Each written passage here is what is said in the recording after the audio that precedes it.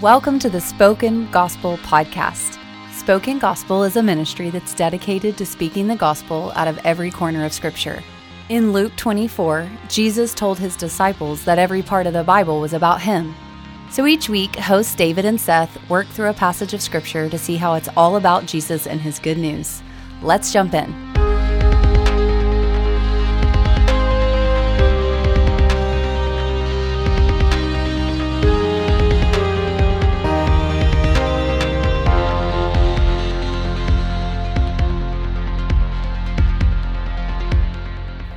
Well, welcome everyone to the Spoken Gospel Podcast. Thank you so much for joining us. Seth, how are you? I'm doing well. I've got my coffee. I got some dark chocolate today. Yeah. And it's fueling me. Yeah, dark chocolate is like medicine sometimes. It really is. I've started doing tea and dark chocolate in the evening or the afternoon, and it feels instead of coffee. Yeah, it feels really great.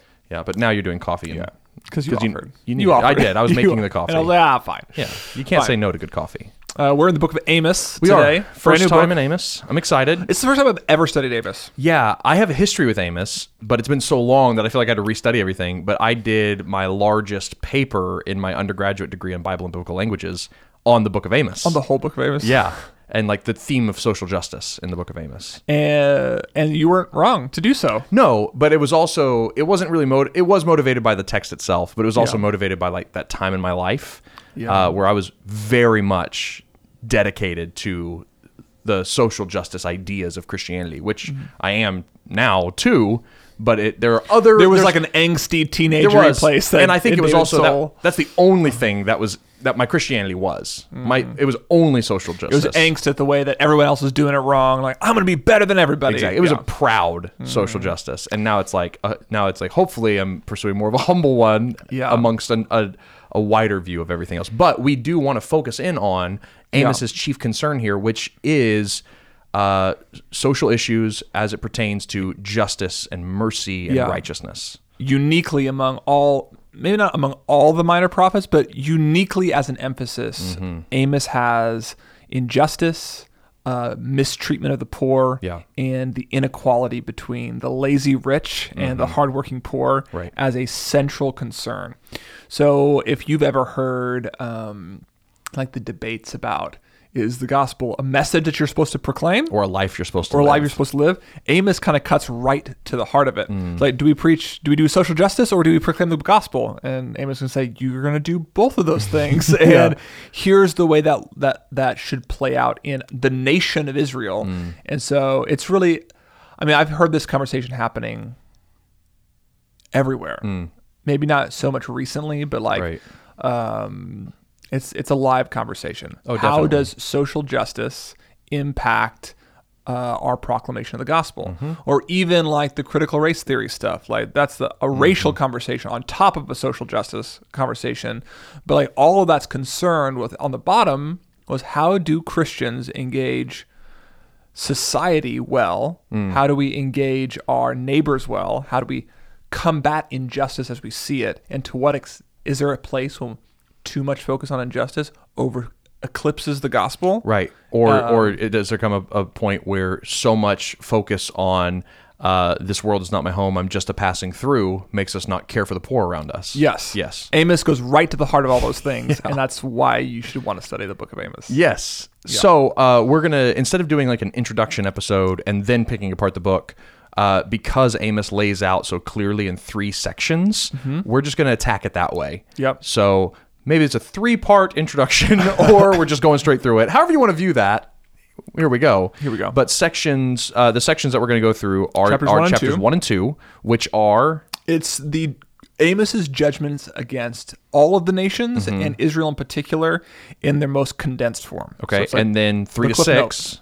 3 to 6 is functionally all the ways that Israel has broken God's covenant and the promise and prophecy of a coming exile that will come at the hands of the Assyrians, depending on when you date it, sometime in the future. And that actually happens. Yes. And then the last section is 7 to 9. Yes. And it's kind of more of the same in the sense promise of coming destruction. But what's unique about the last section is the ending. Is not only the ending, but what he does. It's a series of visions. Oh, right. Yeah, he's like, what do you see? And it's like a flaming pot or something. I can't remember. It's a basket of fruit and a fire coming, consuming everything. A plague of locusts and a plumb line. So the plumb line is probably the most famous image from Amos, and that comes at the very end in a series of 5 visions. And then at the very last paragraph, you get this message of good news that's coming from the line of David. Yeah. And we'll talk about all that. Very excited to get there. The 3 sections. Okay. You have overview, the cliff notes of judgment. You have the covenant unfaithfulness of Israel and the promise of exile, and then his visions and the promise of restorations by the hand of King David. Okay, that's helpful. That's really helpful. Thank you. Okay, so the book opens with the words of Amos, who was among the shepherds. Yeah. He was a shepherd? He was a shepherd. He wasn't some I don't know. Do prophets normally have some kind of heritage? Well, yeah, because think about the way that prophets are viewed throughout the book of Kings. They're almost like this royal figure. Oh, and they have to be like Elijah kind of bequeathed his mantle to Elisha. Right, or even the role that Nathan the prophet played in King David's court. He has this official court position where he informs the king on God's word and how he would function, like how he should. Right. But Amos is like a normal dude, and like his ministry is like out among the people, and in political liaisons end up going and reporting what he's saying to the king. He's not in the king's court. Right. It's very different. If you go to Amos chapter 7, we have this strange thing at the very end where he kind of gives his own autobiography, and he says, I was no prophet. Chapter verse 7:14, nor a prophet's son, but I was a herdsman and a dresser of sycamore figs. But the Lord took me from following the flock, and the Lord said to me, go and prophesy to my people Israel. So Amos, uniquely among some of the prophets, isn't one by birth or by heritage or by pedigree. God kind of like plucks him out of nowhere and baptizes him for this particular ministry to this people. And that'll get picked up throughout the letter because Amos kind of uniquely is concerned with like agricultural imagery. This types of things he picks up on are kind of unique to the fact that he's a farmer. And you have this injustice that's happening between the rich of Israel and the poor of Israel. And so Amos, as a farmer, is not among the privileged. Right. So he's being brought up from the humble to shame the strong and the rich. Gotcha. So, yeah. Okay. Which is like a picture of the gospel in itself. Yes. Like that the humble shames the strong. Yeah. But the weak shames the wise. That's exactly right. Yeah. And Amos, even in that capacity, the shepherd prophet is a picture of Jesus. Is a picture of Jesus, the shepherd prophet who prophesies an end to the corrupt systems of Rome and the Pharisees, providing a new way forward by his blood and spirit. Okay, so then that's who Amos is. Where Amos preached and when Amos preached is also really important because he was in what's called Israel's Silver Age under Jeroboam II. And he's in the northern Israel. Well, he's actually from southern Israel. But Tekoa he's a shepherd of Tekoa, which is right on the border. So more than likely, he was based in Judah, which is the southern kingdom. Right. And his sheep would wander across the border, and he was just like observing both places over the course of his time as a shepherd. So he's kind of like, he's in the faithful half of Israel, or the more faithful half of Israel down in the south, but he's seen the decadence of the north and has enough proximity to it to know how to speak against it. Right. And he spends most of the time indicting the north. That's right. Right. Yeah. So the northern kingdom, if you remember from like Kings, that is the kingdom of the 10 tribes of Israel that don't have Jerusalem or the temple. And instead, the first Jeroboam set up idols and a new place of worship. Golden calves that ended up defining them as a nation apostate from God. Yep. And so, and like, for all intents and purposes, they think that everything's great because it's all been up and to the right for them. Like, everything keeps growing. Their crops keep coming in, the rains keep falling, the money keeps piling up. They are in the Silver Age, only outmatched by the time of Solomon, the Golden Age of Israel. Yeah. And so they're like, okay, we're doing like really basic ritualistic observance of, our Yahwehism, worship of God alone. Yeah. We're also dabbling in these other cultic pagan Canaanite religions, and everything's fine, and actually everything's great. Everything's better than it was before. Yeah, so actually I think we've got it made in the shade. I think we've got God on a leash. and we can kind of go to church as we want, if you will, kind of go to temple as we want, worship as we want, offer kind of like half-hearted sacrifices to keep God placated or keep him on our side. But we've got this all figured out and everything's good. Yeah, I think the other way to talk about that too was, so there was this the place Gilgal and Bethel will get brought up a lot in Amos, and those are the two places that Jeroboam planted the first two golden calves. Right. So these are these famous places of worship, and they added to the places that they were supposed to worship Yahweh all the gods of the surrounding nations. So Israel at this time is making treaties with a whole bunch of other nations, and it's contributing to their wealth. They're getting wealthy. At the same time, they're importing all the gods of these other nations. So the wealth that's happening in Israel is directly tied to their idolatry. Right. So Amos is, when he's speaking against their wealth, he's also speaking against their idolatry, and those two things will butt up against each other often enough throughout the book of Amos. That's helpful. Okay, so it's a rich time for Israel, northern Israel. They have started importing other gods, making illegal when it comes to God's covenant, alliances. And they have built a functional, stratified economy where you have the few rich preying on the many poor. Yeah. Okay. That's it. That's where and when and Amos who Amos is preaching to. Okay, that makes sense. So then you kind of get all that in the first two verses in that little section in chapter 9. Oh, there was one question I had. Oh, yeah. It says that Amos started preaching 2 years before the earthquake.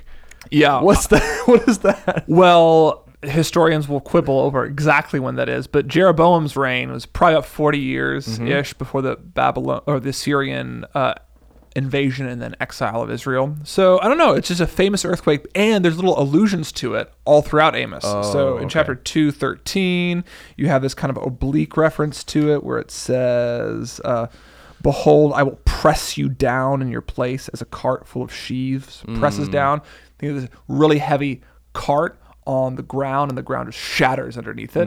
So like you have, maybe that's an oblique reference to the earthquake. In 8:8, you have a reference to shaking, and in chapter 9 as well. So he's like making references to it throughout the book of Amos. Okay. The other thing I read was we're talking about like historically or whatever. They've done archaeological digs in like what the region of Samaria and like where the northern kingdom was. And at things that date during Jeroboam II's reign, whenever Amos was prophesying, they found all of these signs of decadence, like tons of ivory, tons of like fancy materials and ornate structures. And it's like, this is historically corroborated, this time in Amos, that it was lavish. And so I was just like, well, that's interesting. That is super interesting. Yeah. So that's who Amos is. That's when he's prophesying. That's who he's prophesying to. And then we move on in verse 2 to his judgments against the nations.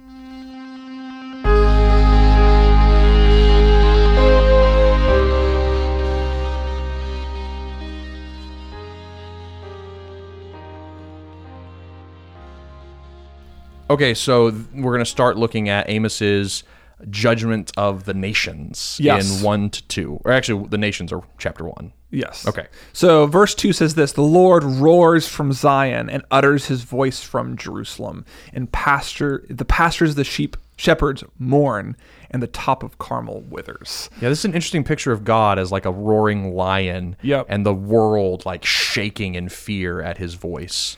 Why is this the starting picture for the book of Amos of God? I don't know why he chose this image, but he picks up on it often enough. It's a common theme in Amos. Yeah. Amos will talk about the voice of the Lord, the roaring of the Lord, the trembling that the Lord causes. Yeah, and he even almost talks about his own ministry in terms of God as a roaring lion. He talks about how like the lion has roared, who can but tremble? The Lord has spoken, who can but prophesy? He links his own ministry. Yep. Amos's own ministry, he sees it as a response to the loud voice of God. Yeah. Like God is roaring out and is angry and someone has to say something. Like I just resonate with that feeling sometimes when you just, something so bad is happening that you like start to just shake. And I just have to say something. Well, that's interesting for two reasons. One, Amos picks up that idea of being like muzzled as a prophet, I think 3 different times. Yeah.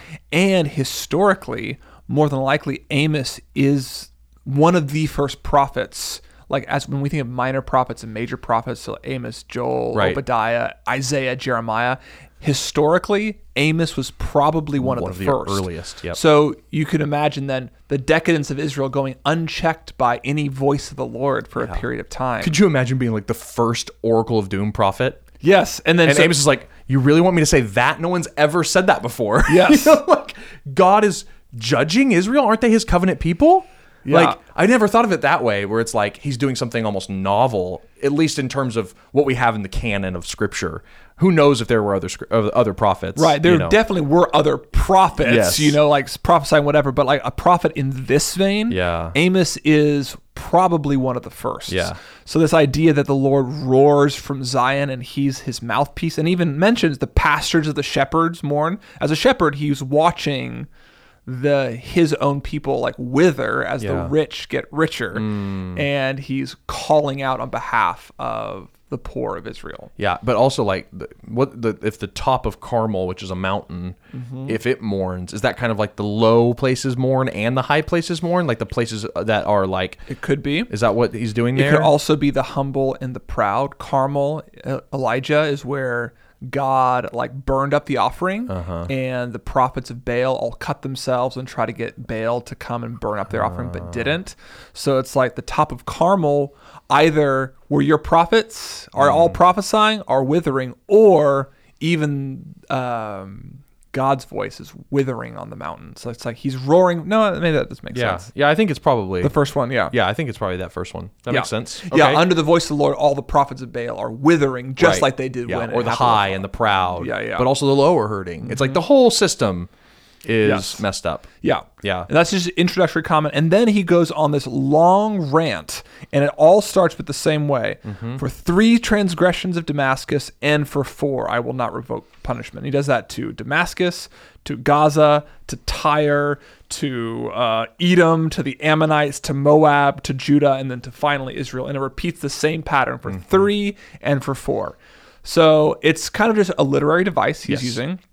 It shows up in the book of Proverbs. It shows up elsewhere in Scripture. And the idea is the sins are stacking up. That's right. And for 3, and let me emphasize the 4th. Yeah, I would have judged you for these 3, but now there's a 4th one. It's it's like we've got you convicted on manslaughter, breaking and entering, this other thing, but then when you did this, it broke the camel's back. Yeah, and it's like we could have taken you to court for any of them. Yes, but enough is enough. Yeah, is what he's getting at here. And you even mentioned court.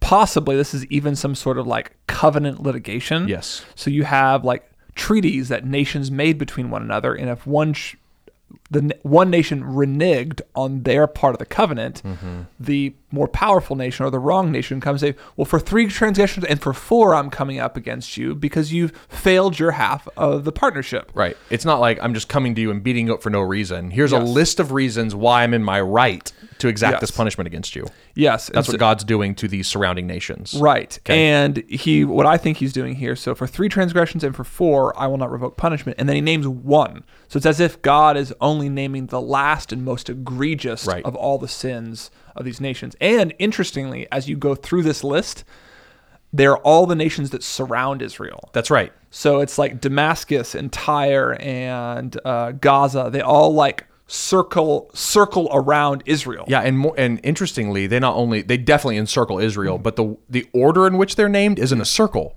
It crisscrosses Israel like an X. So it's like Israel's in the center of God's prophetic crosshairs.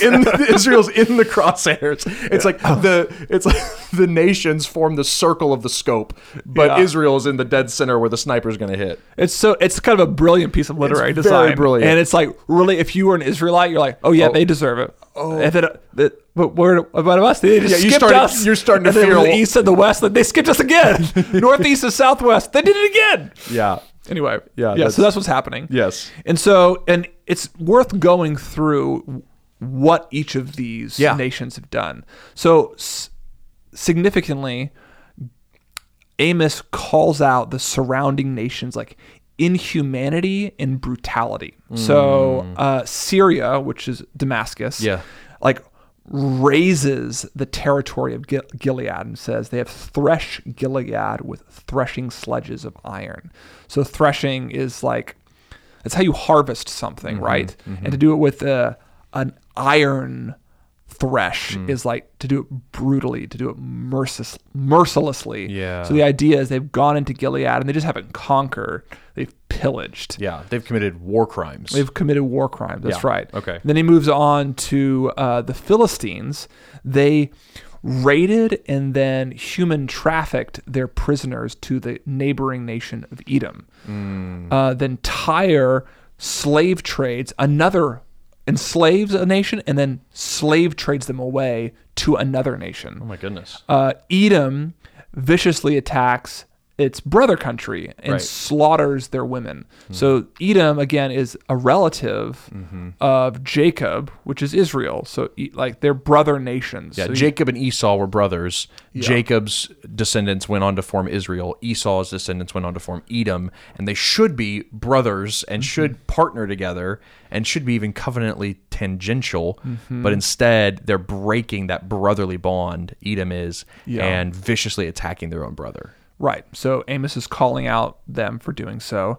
The Ammonites were told specifically they rip children from inside their pregnant mothers to ensure that no line continues of the people that they're fighting against. And then Moab, this is a strange one, but they desecrate the grave of their kings.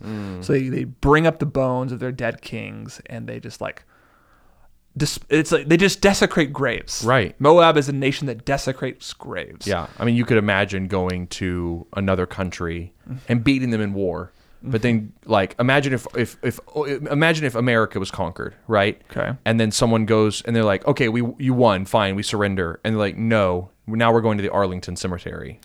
And then digging up and the they bones. just digging and they just destroy just no respect and just insult to injury, all shame, no honor. Yes. Yeah. They're committing war crimes. I'm also thinking about Negan from The Walking Dead. Like I didn't watch The Walking Dead. It's like he hangs the heads of his enemies on the wall outside of his like fortress. Yeah. Like that's what's happening. Okay. And then those are all the nations surrounding Israel. They're being called out for their inhumanity, their war crimes, their human trafficking. And then it comes a little bit closer home to Judah. And we're told that Judah... Really quick, before you go to Judah, something interesting to know here to add on to maybe what Israel was thinking as they were listening to Amos and like the inner cultural narrative that they had was they've been winning battles up to this point. Like they've actually expanded their territory at this point. And these are the nations that have been doing war against them and trying to infringe on their boundaries and have failed. And so they're thinking as God is pronouncing judgments on them, they're thinking like, yeah, God's on our side. Yeah, we're winning military battles. Yeah, we're in the right. But then Judah gets mentioned and it could either be like, okay, that's getting a little too close to home.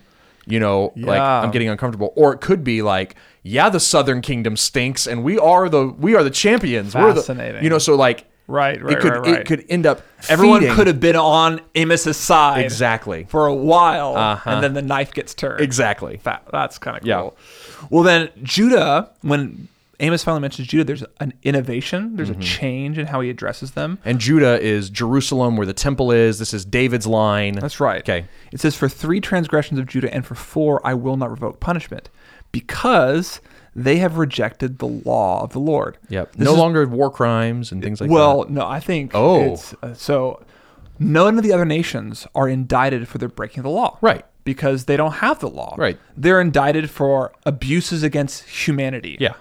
But when it comes to Israel, I think Judah is not just being inhuman. They're also breaking God's law. They're adding to the inhumanity of the nations around them. Why do you think the breaking of the law? Because of where it's placed in the whole scree. Amos is like indicting the nations for their treatment of other people. Judah is more faithful than Israel. I think that's what you're pointing at. But it's not. I'm trying to find like historical precedent for Judah's soldiers committing war crimes like this. War crimes, maybe not, but it's not. I don't think we're just supposed to say, "Oh, you've just transgressed the covenant." Well, I think we don't have to say that. I think we would say, "Oh, transgressing the covenant is as bad as war crimes." Yes, that's what you're supposed to think. I'm fine with that. Yes, yeah, and it wouldn't even be a stretch to say they've gone further than that. They've not just committed war crimes, they've also broken the law of the Lord, which is even more egregious. Right. Yeah. So it's like the 3 and the 4. Yeah. The 4th was always a war crime. Yeah. So here it's like you're embedding all the other thing, and the worst thing that's happening is you're breaking the law of the Lord. I think you could imply that the other things happening in Israel. You could. I do think maybe the easiest reading of the text which is like for people listening, like that's like the one of the biblical rules of interpretation is what's the most natural conclusion you would come to by reading. And it seems like it would be the most natural reading would be, for 3 and for 4, it's going to be really bad war crime. Right. It's like, wait, you broke the law, but it's the same punishment? Man, breaking the law must be way worse than I thought it was. I've been treating the covenant so poorly. Right. And it's like, because they're all sins against God, ultimately. Right. And so whether or not they've been committing acts of, like, horrible acts of war, or quote unquote just breaking God's commandment, it's terrible what they're doing, and God is also going to judge Judah as he is going to judge the nations. And it introduces to us the basis on which Israel will be judged here in just a second, which is the law. Okay. So that's all the nations surrounding Israel, even Judah, indicted for breaking the law. It comes to Israel. For 3 transgressions of Israel, and for 4, I will not revoke punishment. And instead of just mentioning 1, he mentions all 4. Amos is not messing around by the time he gets to Israel. He says, "You've sold the righteous for silver, and the needy for a pair of sand." Oh, sorry. "You've sold the righteous for silver, and the needy for a pair of sandals, and those who trample the head of the poor into the dust of the earth. You turn aside from the way of the afflicted, and a man and his father go to the same girl, so that my holy name is profaned. They lay themselves down beside every altar on garments taken in pledge, and in the house of their God they drink the wines of those who have been fined." It's this kind of really holistic picture of the depravity of Israel and a total rejection of God's law as well. And it's like, this is the climax of Amos's speech, and it's the point where the knife is turned. That's right. Israel's indifferent than the other nations. Right. They're worse than the other nations. Well, yeah, because the other nations were doing these crimes against other nations. Israel is committing these like horrible atrocities against their own people. Yeah. Like, not that what I'm saying, like that the other nations are okay because they did that to other nations, but it's like even the most brutal nations know you treat your own treat kind. your own better than this. Yeah. And just to make sure we hear what Amos is saying here, he says, so Israel is selling her own people into slavery. That's right. And over petty debts, the debts of sandals. Like, that's what he's saying. It's like, somebody went into slavery for a pair of sandals, and you're okay with this, Israel. Right. That kind of systemic injustice is commonplace among you. You're oppressing the poor through neglect. And then fathers and sons are drunkenly abusing women on the same cloaks they took from the poor as collateral. Yep. Which is crazy. So it's like everyone's complicit in this system. That that part was crazy. It's absolutely disgusting. There's a law, and it's from the there are laws controlling this cultural rule in the Torah, but the idea here is that if you are going to like give a day loan to a poor person, you would like take their garment as collateral, like their coat. So that night it's going to get cold, and they're going to need a coat, right? Or else they're going to freeze. Yep. And so they're going to have to work in order to get their coat back.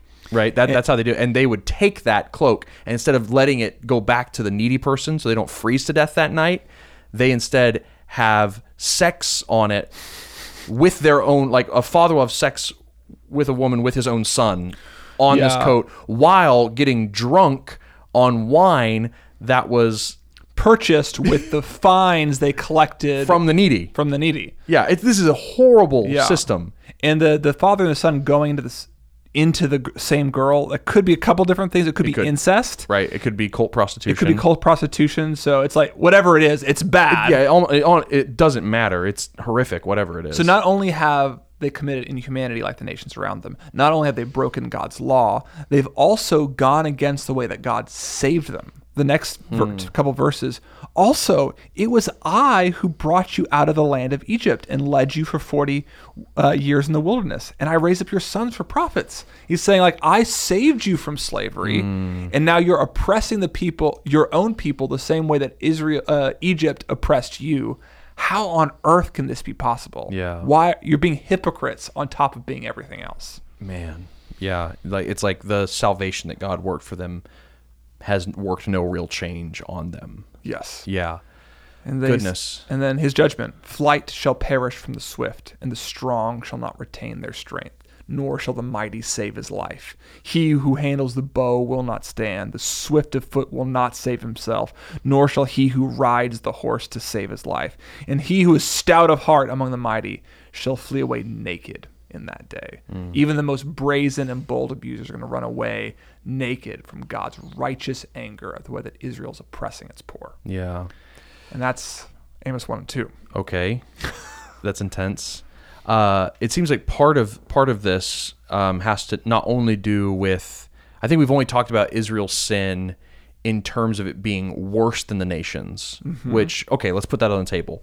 I think something else that is happening here is Israel's sin is worse because of who they are in relation to God. Yes. That they're not like the nations. They don't have Yahweh as their God. They don't have the law that told them how to live as light in this world, how to be God in this world, right? And yeah, it's like, chapter 3, verse 2, you only have I known of all the families of the earth, therefore I will punish you for all your iniquities. They had this great calling on themselves, and they abused it. Right. And there are going to be great consequences because of it. Because they were specially called by God, there's a special punishment laid out for them for neglecting it.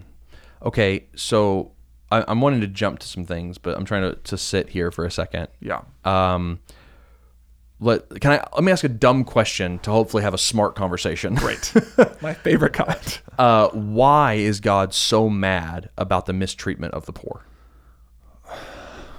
I mean, it's a dumb. It feels like a dumb question. It feels like a dumb question. You're right, but because he does. Well, I mean, one, throughout the Torah, there were provisions to care for the poor. Yes. And they're violating his laws to care for the poor. So there's that. And then even Israel itself had been poor in Egypt, and he showed compassion and mercy on them in saving them. So the ways God acts and the commands God gives both reveal who God is. Yeah. God is a God who cares for the oppressed, the poor, the needy, the marginalized.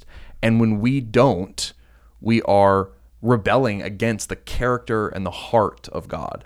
Yes. Like the reason why God is so angry here is because we are, or against Israel, is because Israel is acting contrary to his nature. They're not being like God. Right. Yes. And Israel was supposed to be like God in the world to the surrounding nations. Right. Leviticus says, be holy as I am holy. And in the middle, in that prophetic crosshairs, they are worse than the surrounding nations. That's right. It's almost as if the nations around them are taking cues from Israel in the opposite direction of God's calling. Yeah, the point of Israel was supposed to be that they would embed themselves among the nations and make the surrounding nations better and more like God and make the world more like the Garden of Eden. But instead, they have brought decreation, chaos, and death into the world, bringing about and exacerbating the fall and the death that came from it instead. Yeah. Okay. So it's like, why does God care about the oppression of the poor? I mean, because God is a God that cares for the poor and the weak. Like that's who he is in his character. He has mercy and compassion, and Israel has abandoned those things. Is there an answer to the question, why does God care for the poor? Other than like, that's who he's revealed himself to be. And if that's it, then that's fine. It's, but I'm just like, it's an interesting question. Yeah, I don't know. I mean, in God's self-revelation of himself, it's like, that's who he's coming towards. I mean, when God first spoke to Abraham at the burning bush. Moses. Oh, sorry. What did I say? Abraham. He tells them, I've seen the oppression of my people Israel. He's a God who sees oppression and responds. And then even when Jesus comes on the scene and speaking in the tabernacle, he opens up the scroll of Isaiah and says, I've come to preach good news to the poor. It's like whenever God chooses to reveal himself most vividly in the burning bush and in Jesus Christ himself, the poor are not far from his mind. Right. And I don't know another way to say that, except maybe like if you like, God has all power and has all wealth, right? Yes. So the very act of creation is an act of benevolence to the poor. Is an act of benevolence to the poor. Because he takes something that is not and makes it something that is lavish. Yeah. In the act of creation. So again, that's still a self-revelation. Right. That's not talking about like the nature, why it is the nature of God such that it cares for the weak and cares for the poor. And it's like, okay, and maybe I can I think I'm trying to like lead breadcrumbs somewhere. But it's like, if I add another component to this, the answer might become self-evident that it's God cares for the poor, or like, why does God care for the poor? And we know that God is good. Mm-hmm. And it's like, okay, if God is all powerful yet good, if God did not care for the marginalized, the oppressed, the poor, could he still be good? Yeah. Now obviously this is a circular argument because it begs it like God is the very definition of good and evil, based on who he is, but I just think like there's a comfort here I'm trying to get at that it is such good news that God cares for the poor in his own character, and that he who has all power, all strength, all riches, and could wield it however he wishes, that he does so and acts like with the least in mind. Yeah. Because if he didn't, we would have a different kind of God, perhaps a tyrant. Yeah. And instead we have a God who cares so much for the poor that he becomes like us and dies. I'm just like, that's a God who can be a lion who roars and the mountains shake, that you can still come up and hug like Lucy hugs Aslan in Narnia. Anyway, I'm just trying to like I don't think I've ever like, it's one of those questions I never ask, like, why is God good? Right. I'm getting philosophical. No, it's good. I think it's forcing me to be like, okay, well, the reason I know God is good is because every time he reveals himself throughout Scripture, he reveals himself as a good God, as a God who is mindful of the poor and the weak. This gets brought up at the end of the book of Amos, when Amos is begging for forgiveness and asking God to relent, and he says, Israel is so small. Why did God choose Israel in the first place? Not because it was the strongest, but because it was the least of the people of the world. That's what he says in Deuteronomy for his Deuteronomy reason 7:7. why he chose them. Yeah. So it's like, there's like, when God chooses to reveal himself, it is always towards the least that he does so. And so the simple answer is, the God revealed in Scripture is a God who who cares for and has compassion towards the poor. Another way to word it would be, or uses his benevolence and generosity for the sake of those who have nothing. Right. Another way to think about it is, why does God care for the poor? And it's because that gets him the most glory, is another way to think about it. It's how he is seen as most good, because he is good. Yeah. And when people encounter him, they will encounter him as most good when he's good to those who the rest of the world say is undeserving. Yeah.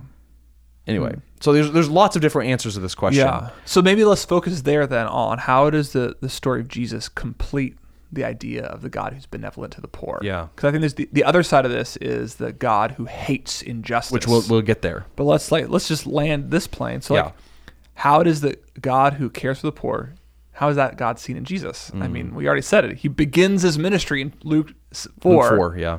I have come to set at liberty the captives and to proclaim good news to the poor. Right. Jesus defines the coming of his own kingdom in terms of social justice, of justice towards those who've been marginalized. Yeah. His ministry is done among the poor. He kind of like controversially refuses to engage with the religious elite, preferring to engage with the religiously poor, like the tax collectors, the prostitutes, the sinners. Yeah. Much of his healing ministry is done among widows, like children. Like, I think most people, even non-Christians, come to the story of Jesus coming away with the idea that Jesus cared for the poor. Yeah, it's hard not to be moved by Jesus as a, quote, and I almost don't even want to say this, as a humanitarian, or, it's like, and that's kind of where people stop. A lot of people stop with Jesus there, because you also run up into sayings of Jesus where he sounds more like the lion roaring, and it's like they want to skip over those.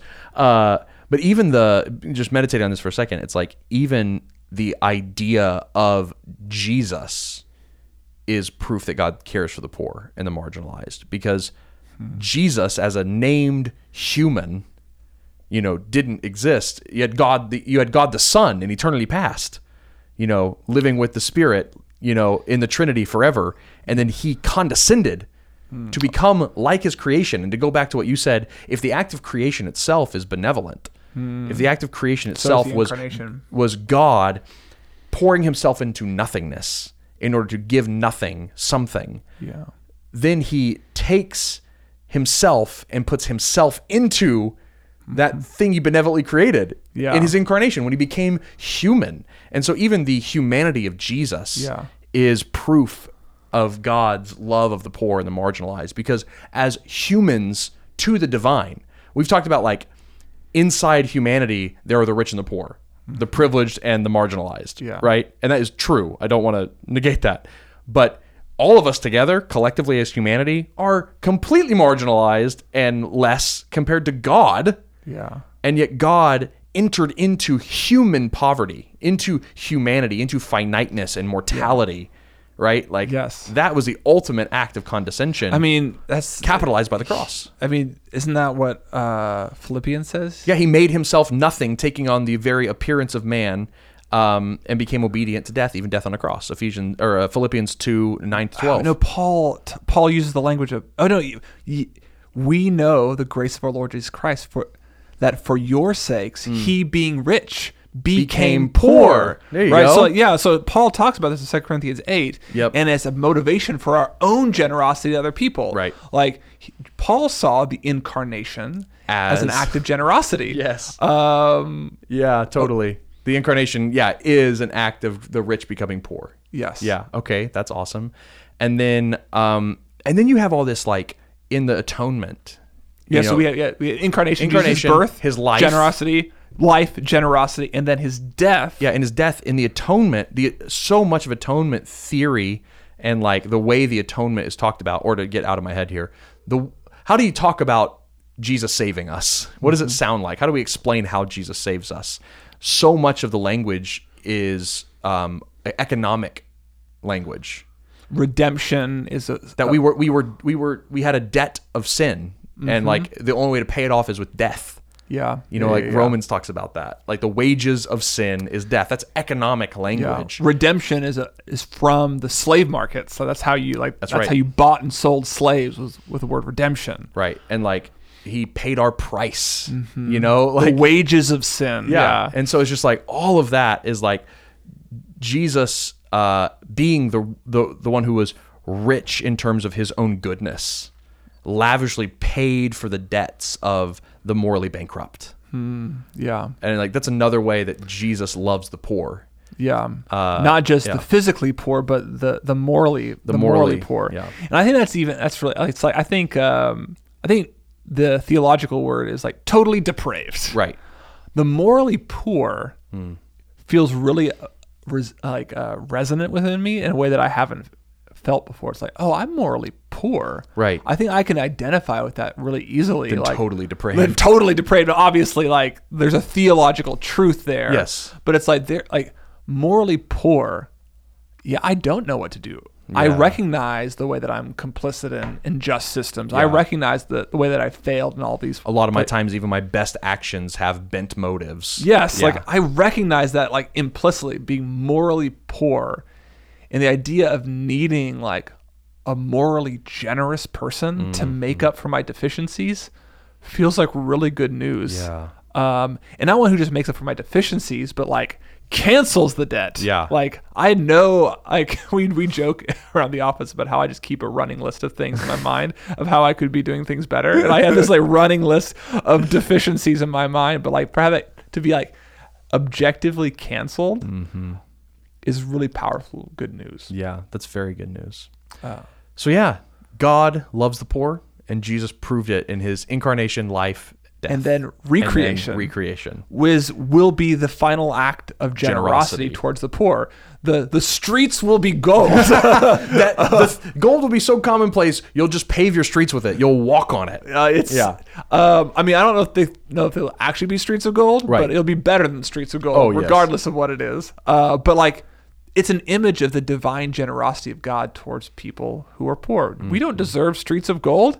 We don't deserve the very face of God. Yeah. We don't deserve a city where the gates are always open because there's no threat. Because there's no threats anymore. Like, I get the indulgence of God free in heaven.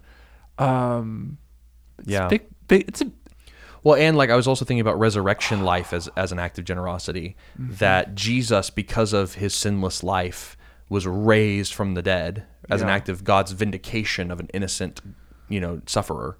And he was clothed with immortality and radiance and glory. And then 1 John 3:2 says that when we see him, when he returns, we'll become like him. And like Jesus will generously give us his own glorified form. I'm just like, there is an act of generosity. Not only did he lay his life down, he then gives us his glorified life. Yeah. I'm like, man, he's just I was thinking unendingly generous. Ephesians 1, this goes back to redemption. In him we have redemption through his blood, the forgiveness of sin, in accordance with the riches of God's grace that he lavished on us with all wisdom and insight, making known to the mystery of his will. Remember when we memorized this? Yes. A long time ago, our little accountability group memorized the book of Ephesians, and we performed it verbatim for our student ministry, which was awesome. It was awesome. That was fun. We should do something like that again. We should. And I was also thinking one other way that the theme of generosity plays into the story of the cross and God's care for the poor is the idea of the host. Jesus will serve us at the wedding supper of the Lamb. Just like he served the disciples at the Last Supper. Yes. Yeah. And Jesus is a generous host to his people. And this is why the Catholics will refer to the Mass, to the bread and the wine, the Eucharist, as the host. Right. This is the generosity of God in bread and wine, the eternal life of God, his blood and his life ingested into us to allow us, to empower us to live our lives now. Like the fact when you take communion on Sunday is another act of divine generosity towards the morally and physically poor. Like that's still happening. Yeah. Okay, one thing just hit me. I'm going to take a sharp turn. Okay. Which I think will take us into the judgment section. I was just thinking about okay, we this is all really good, and we're theologizing God's love of the poor. And it's really we're meditating on the nature of God, the good news of the gospel, and all this is blessed are the poor in spirit, for theirs is the kingdom of God. Sorry, I just got There's another one. There's another one. But and that's all really good. What I want to do here is okay, that's who God is, but Israel was being indicted because that's who God is, but they weren't being like God. And I'm just okay, can we stop for a second and just mourn a little bit with Amos about how we sell the needy for a pair of sandals, and how much injustice and marginalization and oppression and subjugation is prevalent not only in America but all over the world. It is, we have a humanities long epidemic of economic, cultural, societal oppression. It's how we function as humans. Yes. We always build systems of oppression. Yes. And especially as people in America who are white and male, it's very easy for us to forget that we are the ones who are probably closest to being in the center of Amos's crosshairs. Yeah. Not necessarily because obviously it doesn't, you're not just automatically condemned because you're white and a man. Right. Yeah. It matters how you live. Yes. Yes. But it's easy for us to forget that we even are complicit in systems of oppression because they're so far beneath us that we forget that this cloak was taken as collateral. Yeah. people like to make fun of millennials like us for eating avocado toast, right? Right. Like that's the joke in your $5 avocado toast. And we're so far removed. Like, it's like, okay, fine, funny, whatever. Well, did you know that like a lot of the avocado trade in Mexico is run through the cartel? So buying $5 avocado toast is, helping fund cartels in Mexico. Yeah. I'm so far removed from that reality. Right. That it's like, oh, it doesn't matter anymore. Right. Like, I'm not part of that system. Like, I am. Am I morally culpable? No, I don't think so. But like, yeah, because if you stop buying avocados, then thousands of farmers would be unemployed. Right. So it's like, what am I supposed to do It's here? such a complicated system we live in. Yeah, and it's yeah. So I don't know why I brought that up, but it's like so there's widespread epidemic of oppression and systems of oppression that we participate in that we need to be aware of and be asking questions about the decisions we make, where we buy our clothes, where we buy our food, and make the best decisions we can to be like God in the world around us. Most of us won't be able to fix the cartel trade of avocado or the Nikes that were. I mean, like I was just thinking, like you literally this is a pair of sandals. They sell the poor for a pair of sandals. We pay the poor $1.50 for the sandals to make the sandals. Right. Like we're not so far away from this. That's right. And so it's like we need to be educated to know how we interact with these complicated economic systems of oppression and make the best choices we can to be God in the world. I think, and then I was going to say, but also, I should say, and then you need to look around you, and like what are like there are things closer to home than like sweatshops. Yes, where injustice is rampant within our own society. The neglect of the poor. Yes, happens like I neglect the poor when I'm at a stoplight. Yes, not whenever I buy Nikes. Now, yes, maybe think about buying Nikes. Right. Whether that's a good or bad. But I neglect the poor more at a stoplight. Right. That's where it becomes a lot more visceral here. Or even like a lot of churches will have, compassion funds or they serve the city. People serve the city through churches, but we fail to even give to our churches that are providing for the city. That's right. Yeah. Yeah. It's like think about your own personal budget. It's like how much of your own personal budget is going towards yourself and like you're right, and how much is going towards others to the morally and physically poor. Let me ask a different question. Okay. Here. So it's like we could like here's all the ways that I feel guilty for not being more just and more equitable and more fair and for caring. Part of me still feels like what we do in neglecting the poor on the sidewalk is just a hop, skip, and a jump away from what happened on the ground in Israel during this, right? And I'm like, I still feel a little disconnected. Like, okay, what is injustice? Yeah. Like, and complicit in systems of avocados, that feels weird. It's like I want this to be concrete and I want this to land. Because it doesn't feel like you have been having cultic sex on the garments that I've stolen from the poor. It doesn't feel like you actually engaged in slave trade or human trafficking and you were selling them for $1.50. And that stuff actually happens. That stuff does happen. And so like there was a guy in Edmond just a few days ago that got a man and his wife. Yeah. That got busted for this. Human trafficking underage kids. Right. And so it's like at some sense we don't need to allegorize the injustice of Israel to then be like, so basically you're a slave trader if you buy avocado toast. Right. That's not a helpful way to read scripture. But on the flip side, I don't want us to just be like, well, then we don't need to think about it because we're not as bad as those people. Well, right. But get back to your question. Yeah. So then let's just think, okay, Israel is the people of God. Mm-hmm. The church, Christians, is the people of God. Israel as a nation failed their poor in this way. What does it look like for a church to fail its poor? Because that's our closest parallel. Like a church is an embassy of the kingdom of God. Yes. A representative of the nation of the kingdom of God here in wherever country you happen to be from. And it's supposed to care for its own poor. Right. So that's where the failure is going to happen, right? Like that's the closest analogy to what's happening in Israel. We need how are we as the church representing God's justice in this world or failing to do so? Yeah. Right. I think that's closer to and I think we said that earlier where it's like or we set it up to say is that like Israel's not only being judged because of what they're doing, they're judged because of who they are or who they're supposed to be. Yeah. They're God's chosen people. Well, that title has passed to the church. Yeah, we've been saved by generosity. Yes. how can we then not be generous? Are our lives marked by the same generosity to the physically and the morally poor? Right. Yeah. And I think that's probably the question that hits me deeply. Like, if I'm like Israel being rescued from Egypt, and I've been saved by the gracious host, Jesus, like his lavish generosity is what has purchased for me a place in his kingdom. Am I mirroring that? Right. Yeah. And I think what I want to say here, because this is something it's deeply personal to me. Yeah. To go back to the beginning of the episode, when I was in that social justice angsty time in college, I was doing social justice when I think back on it.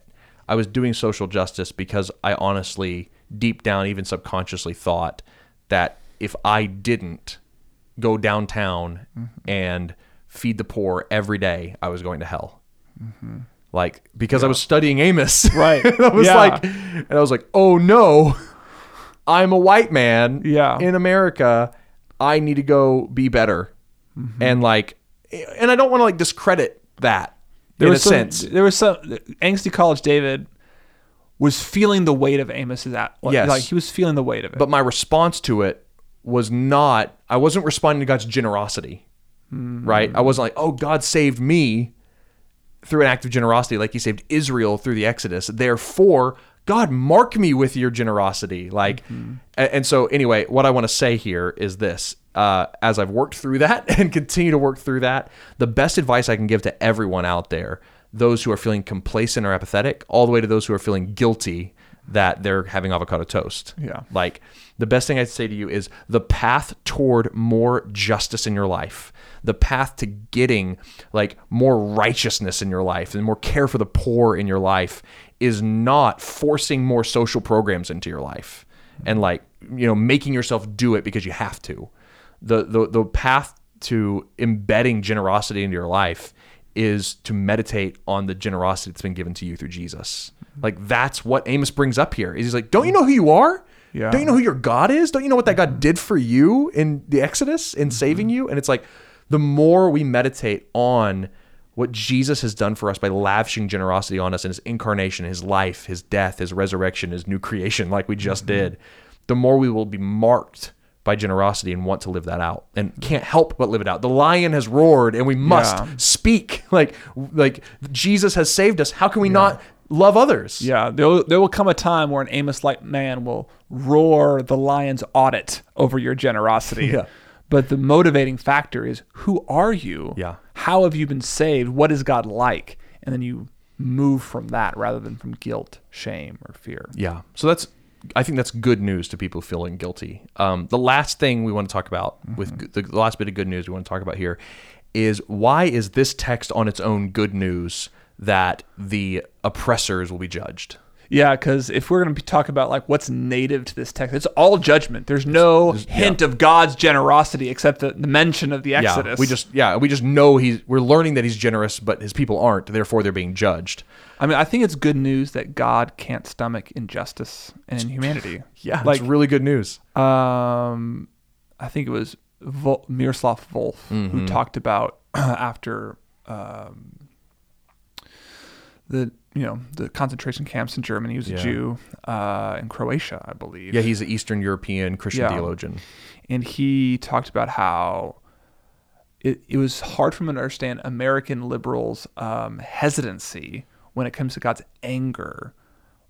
He said that's actually a place of privilege to think of God as not being angry. That's right. Because obviously then you've never actually experienced any sort of injustice. Right. You need a God that's on the side of the victim. You need a God who's angry at abusers and human traffickers. And you don't want God to show mercy towards people who have proven themselves merciless. Right. You need that. So it's good news that God is on the side of the oppressed. Yeah. It's good news that wrongs will be righted. Yes. It's good news that those who have been shoved down to the bottom all their life with no chance of getting up will one day be lifted up. Yeah. That's good news. Yeah. And for those of us who don't think that's good news, it's because we're probably on top. Right. Yes. Yeah. That's exactly right. But isn't that's why I just can't stop meditating on how good it is that God cares for the poor, because God is on the tippy top. Yeah. And yet he knows intimately, it's in his very character that he cares for the poor more than I ever will. And I'm just like, God is so good. And he's good not only to care for the poor and lift them up, he's good to judge the oppressed. Because a lot of times, you know, you look around, like our cultures, even, I mean, I was going to say in America, but across the globe, oppressors are often celebrated, like given positions of power, given leave from prison, like, you know, and it's like they're excused. And, you know, it's like, man, when will certain political leaders finally be held accountable for the many wrong things they've done through policies they've passed, through trying not to be too specific. But anyway, you know what I mean? Yes. I'm ready for that day. Yeah, I want that day. I want too. that day. I would keep thinking about just the phrase, like, check your privilege. Yes. You know, that phrase. And I think it's fascinating. Like, if you don't believe God, if you think it's wrong for God to be angry, you think it's wrong for God to be wrathful, you can't stomach the God who hates sin, that's the checking your privilege moment. Definitely. That proves you don't have a category strong enough to handle the morally poor and the physically poor. And you need to do the work that Amos invites you to do and see God as someone who's generous towards the poor, wholly like committed to his justice being done on behalf of the poor and coming to protect those who've been victimized and oppressed. Like that type of work is probably the opposite side. Like, remember God's generosity towards you in the cross and understand that if you don't think God is angry, that is a function of your privilege. That's right. Yep. Which is what Amos is bringing up to people. Yes. And I think a good place in the New Testament to land the plane here of the good news of God's judgment. Paul especially picks up on this idea that the reason why we as Christians can live in a fallen world, the reason why we can be persecuted for our faith, the reason why we can claim Jesus no matter who is watching, you know, the reason why we can endure hardships and tribulation is because we know that one day God is going to vindicate us. Like the reason why Paul in Romans 12 can say, do not repay evil for evil, right? But overcome evil with good. If your enemy harms you, go bring him a meal. How can you do that if you're a Christian? Like, that's too hard. Yeah. He's like, the only way you can do that is because of this statement. He quotes the Old Testament. He says, vengeance is mine, I will repay, says the Lord. It's because of this truth here that we're seeing in Amos, that God repays evil for evil. Or God repays judgment against evil. God doesn't do evil. Yeah. God repays evil with judgment. That is the only way that we can live in an evil world. Otherwise, like, if you're attuned to it, if you check your privilege and realize how hard and evil and corrupt the world is, how can you even wake up in the morning? Yeah. It's because you know that a day of hope is coming when the oppressors and the violent, when like the what's it called, the People's Liberation Army or the PLO? No, not the, you know what I'm talking about, No. In Africa, the oh my goodness, I'm showing my ignorance here. Someone out there knows what I'm talking about. But it's like they like kidnap children and Boko Haram. Oh no, yeah, it's one of them. There's another one anyway. Okay. But yes, like Boko Haram for example, and it's like, how is that okay? How is it in the world? Like, and like a lot of people, the problem of evil, you know, people like don't believe in God because of Boko Haram, because of the Holocaust, and it's like, how can there be a good God if all this stuff is happening? And it's like, wait, you're not allowing the biblical God to tell you the whole story.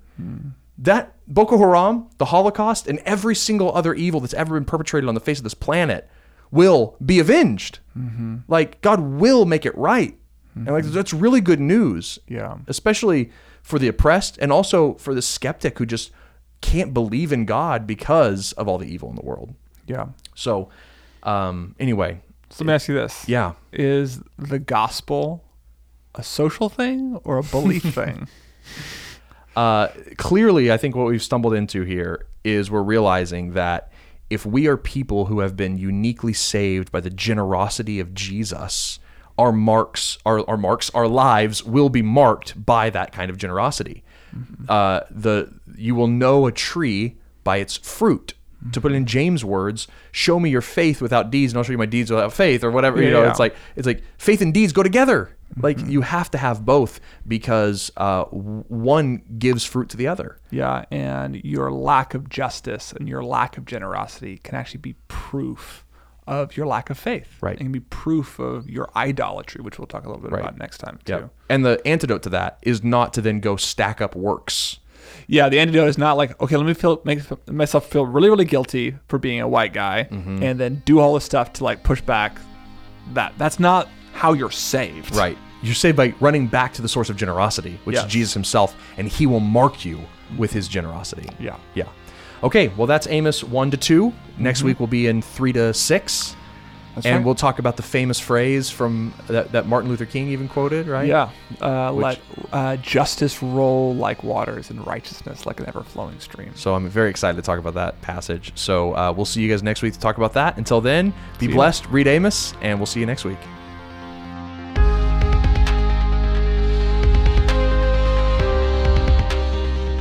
Thank you for listening to the Spoken Gospel Podcast. Spoken Gospel creates short films, devotionals, and podcasts like this one. Everything we make is free because of generous supporters like you. To see our resources, visit spokengospel.com or subscribe to our YouTube channel. Thanks for listening. See you next week.